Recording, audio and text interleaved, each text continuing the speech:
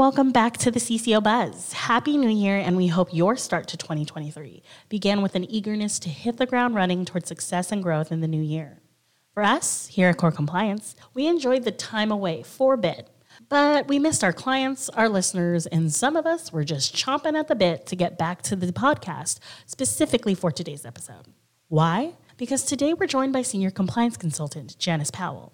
She's here to discuss her recent risk management update covering the SEC's Compliance Outreach Program's 2022 seminar, which was held on November 15th, 2022. With tons to cover, let's begin. Janice, to provide our listeners some color and insight, could you give us a brief background on the program and its purpose? Of course. A handful of years ago, the SEC created the CCO Outreach Program, which is now actually called the Compliance Outreach Program. It was originally designed to promote an open forum for communications among various industry entities, such as mutual funds, investment advisors, and broker-dealers, on compliance issues. The hope was to foster a collaborative environment and discussion on effective compliance practices, while also providing a platform for regular input. Originally, the program was intended to collaborate with CCOs, but it's been expanded to all senior officers in an effort to place an emphasis throughout a firm's business operations. The program features regional and national events in locations around the country, as well as a national seminar held in Washington, D.C. Interesting. How coming of age of the program. Now that we understand its history and its purpose, let's discuss the progress and pivotal discussions that happened at November's seminar. I understand that some of the topics discussed included last year's examination priorities, enforcement actions, Form CRS, Reg BI, cybersecurity, and the new marketing rule, to name a few. But what do you think the main takeaway or theme of the entire seminar was? Well, typically, events similar to this seminar have a very large overarching theme.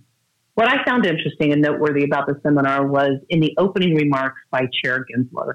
Throughout his speech, he often referenced great thought leaders and works of historic past, such as Shakespeare and Hammurabi's Code, discerning that CCOs are good counselors, or in other words, gatekeepers of the laws, rules, and regulations necessary to protect clients and investors. In my opinion, the main takeaway or overarching theme may have been to inspire and reiterate the purpose of a CCO and the compliance to the industry. This further reiterates the SEC's continued focus on fiduciary duty, conflicts of interest, investor protection, the cornerstone of the Advisors Act and the Investment Company Act. Understanding the opening remarks laid the foundation for the discussions and panels at the seminar. Do you mind sharing some key concepts with the listeners? Sure. Let me share a few. But if listeners want more information about the seminar, they'll have to check out the latest risk management update, which is available on our website. Let's start with an issue or topic that is always in the back of a firm's mind: enforcement.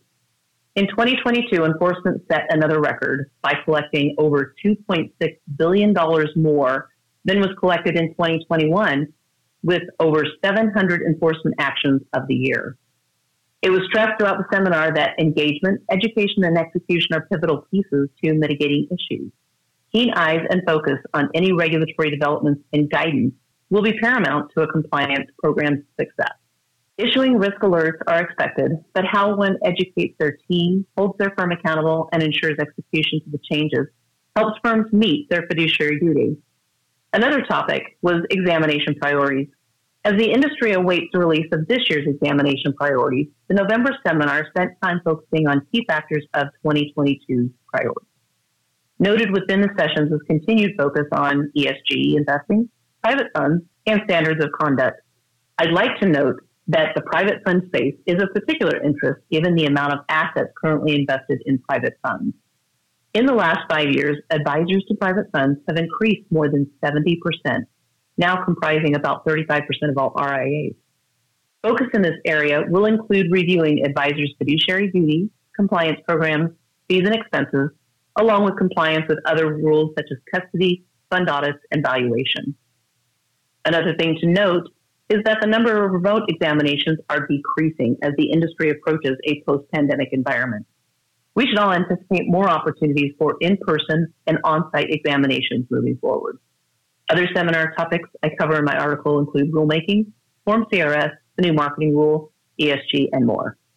Yes, if you cover more, we all have to check out that article.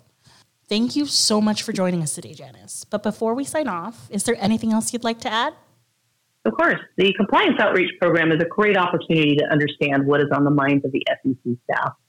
If you haven't yet already, we encourage you to listen to the most recent seminar online. If you need assistance assessing any of the topics discussed in the seminar or more information about our services, please contact us at 619-278-0020 or visit us at www.corecls.com. Well, that's it for this week's episode.